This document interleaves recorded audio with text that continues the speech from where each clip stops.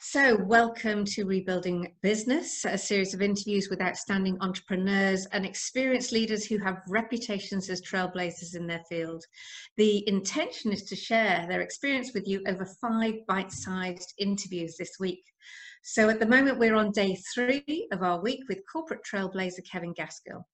Kevin is renowned for leading iconic brands Porsche, Lamborghini and BMW to record results, and has founded and created international businesses in most sectors, delivering exceptional performance in companies that have got between 7 and 7,000 staff, creating over £3 billion in shareholder value. Today, Kevin, we've agreed to talk about communication and engagement. Welcome, great to see you. Great to be here. So yesterday we were talking about the importance of vision, weren't we? And purpose. How do we create a vision that people feel that they're invested into? Something that is strategically measurable for you as a business, but truly emotionally compelling. It doesn't have to be complicated, does it, really, to get people to be aligned, or does it? No. I mean, the truth is it must not be complicated. Yesterday I spoke about clarity of vision, a vision of success. What does it look like? And you know, make it concrete, make it simple. And the classical example everybody throws around was the JFK statement in 1961. You know, by the end of this decade, we're going to put a man on the moon and bring him safely back to Earth. Okay, I get it. Well, we try to say the same in our businesses. We are going to achieve this. And we make it very practical. We describe it in 360 degrees. You know, it will look like this. It will sound like that, and it will make our customers feel this. And we describe it. The trick then is to translate that into a plan. And you know, you talked about my book in the first session. I break it down to 3 pieces: commit, connect, create. The commit piece is commit to that vision. The connect piece is what we're speaking about now. Everybody needs to be able to connect to that plan, and so we make it very simple. I think one of the crucial things of that connection to that plan is I go into many business and I say, have you got a growth plan? They say yes, and I say, okay, so what is it? And I want them to talk to me about it, and they go and get some sort of tome of 350 pages and say, that's our growth plan. So I'll say, when was the last time you read it? Well, when I wrote it. When did you write it? Well, 2 years ago. Okay, so it's not live, is it? And no. I think this is what I love about the 100-day plan that you have, that really gets people up and running, and how that connects into to the bigger vision. Just share how that works. Yeah, I mean, that file's great. We call that the death file, because so many companies have one. Here's the death file. Yeah, well, let's park that. And so we build what we call a 100-day plan, which is relevant if your business is in difficulty or you need to do something very quickly. 100 days. You can achieve a lot in 100 days with clarity of vision. But then the bigger picture we call a 1,000-day plan. And we call it 1,000 days because I don't want to call it 3. Most people have a 3-year plan. Yeah, well, 3 years, you know, it's a long time, whereas 1,000 days is 1,000 days, and each day is a day. And so we make it very practical. We share the plan. The plan is on one piece of paper. Now, we spend a lot of time building that plan. We talk with all the teams. We discuss what we can do, where the priorities are. We prioritize really aggressively, and we probably target 25% of the changes that people think we could do. But then we deliver those 25%. And those 25% become the 1,000-day plan. We're going to achieve these things within 1,000 days.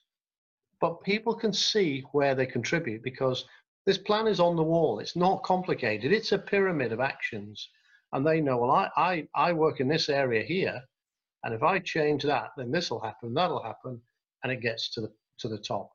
The top of the pile being the vision of success that we want to deliver to our customers. So we make it very simple. How do you get that heart and that passion though from the and I'm going back to your BMW days or Fairline days, the guy literally who's putting in the windscreens in the Range Rovers or the BMWs, you know, through to the middle manager, through to the senior manager. How do you get that passion and commitment that every level feels just as passionate about what you want to do? Well, it is about communication. So take the Fairline example. There was deep suspicion in Fairline, which had gone through 10 years of losses. There was deep suspicion about whether we could get this business back into profitability. And when I spoke to the team and I said to them, what do you actually want to achieve? They didn't say, we want to make £10 million profit. They said, we want to build the best luxury motor yachts in the market. And I said, fantastic. Then how do we do that? And that was the plan we built. Now, behind that, of course, we've got the financial director's got his finance plan, and we're doing all of that stuff. But that's not what engages people. People want to come on a journey. They want to create something that is extraordinary, that is special. And so what we did was invite the team to tell us how we could build the best motor yachts in the world. And they knew where the challenges were. They knew that the new wood factory that we'd built wasn't appropriate.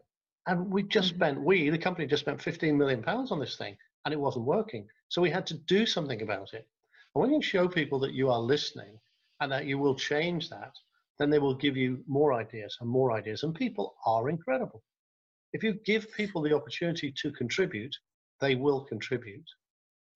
I think it was about 5 or 6 years ago when we talked, and you said to me, I was quite shocked. You said, I don't really work. And I said, well, what do you mean by I don't really work? You said, well, I get up and have fun with people who also want to have fun. And we've got this shared vision. Now, I know that there'll be lots of people listening today going, yeah, I've got a percentage of guys and girls that are like that. But I've also got some mood hoovers. I've also got some people that come in and they drain the energy from the room. How do you get that kind of commitment with those people that don't necessarily, they want to come in, they want to do a job as minimum as possible and then get the heck out at the end of the day? How do you change them?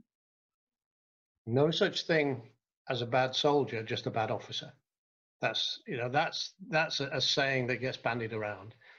The people, the mood hoovers, or the people who really don't want to be there, that's not 20% of your business or 30%. If it is, it's a really fundamental problem.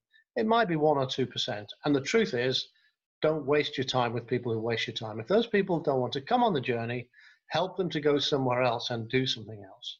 The vast majority of people do want to contribute. They just don't know how.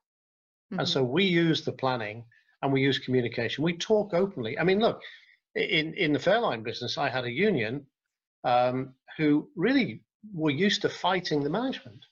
And I had an incredible conversation with the union leader. And I said, well, why don't you come to head office and we'll talk, come over to the office, we'll talk about it. And he said, I've never been to head office. I said, you've never been? No, never been. It was 75 yards away. Never been to head office. So what we did was convert the boardroom into a meeting room for the union.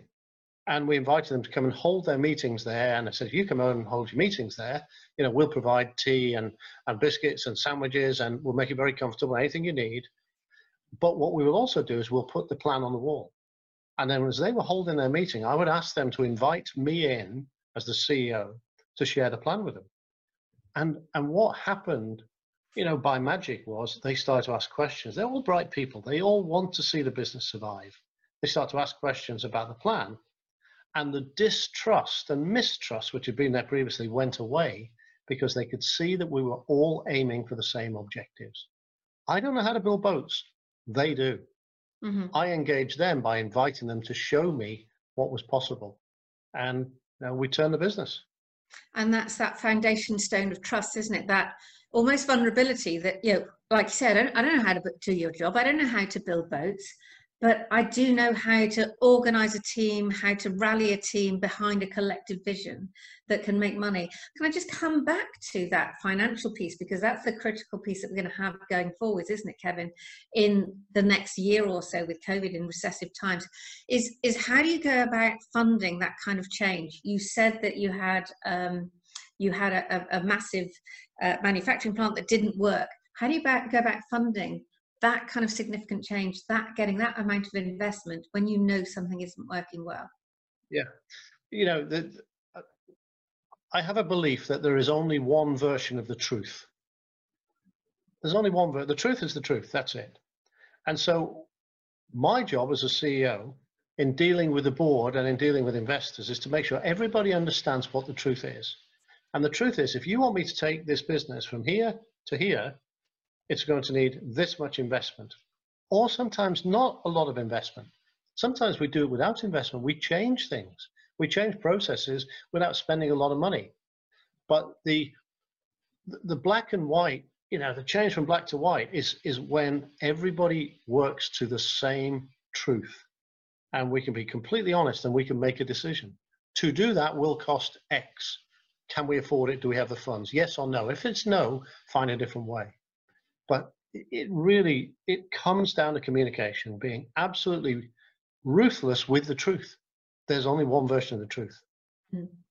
Absolutely critical. And I think something that I was also interested in terms of the quality of the people that you have. I was reading in the book, you say in the philosophy, every single person in the team matters, and you hunt 3 up, 3 down people who can communicate at all levels.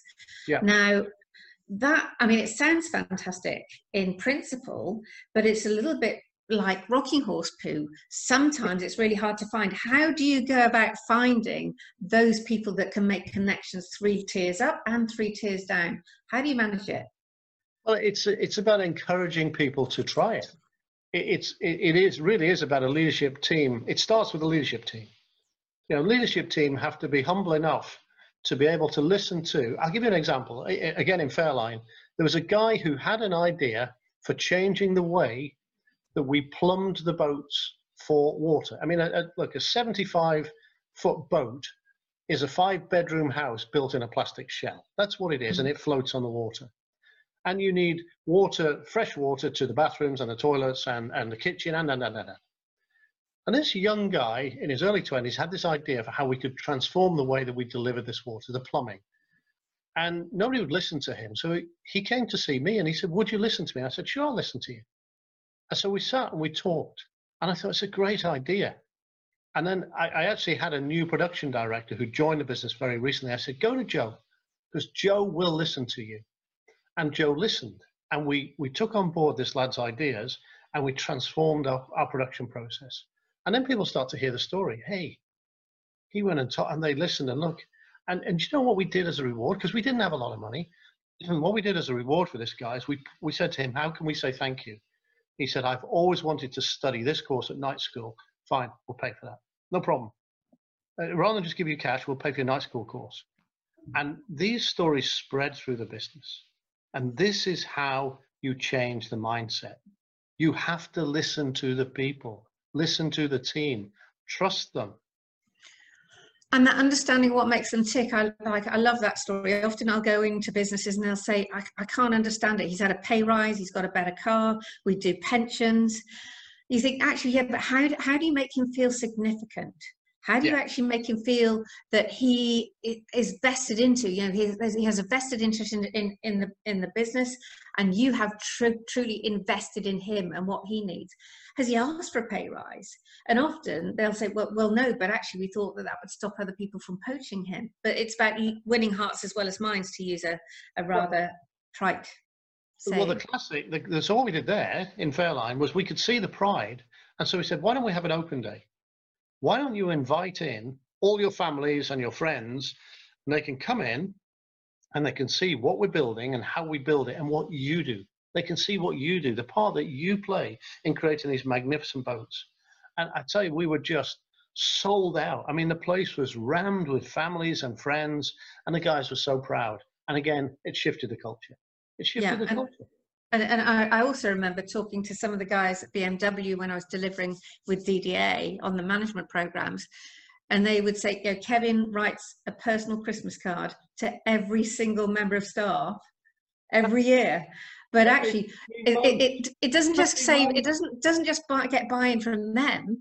Often if they were annoyed or fed up or had a really tough week, the wives or the husbands would go, well, you can't leave. Look at how much he cares about you. So clever. But it wasn't cynical. It was a task. We started writing these cards in September, hundreds of them, and also trying to be personal, trying to put a personal message in each one. But it's what I said about leadership being humble. Leadership is humble.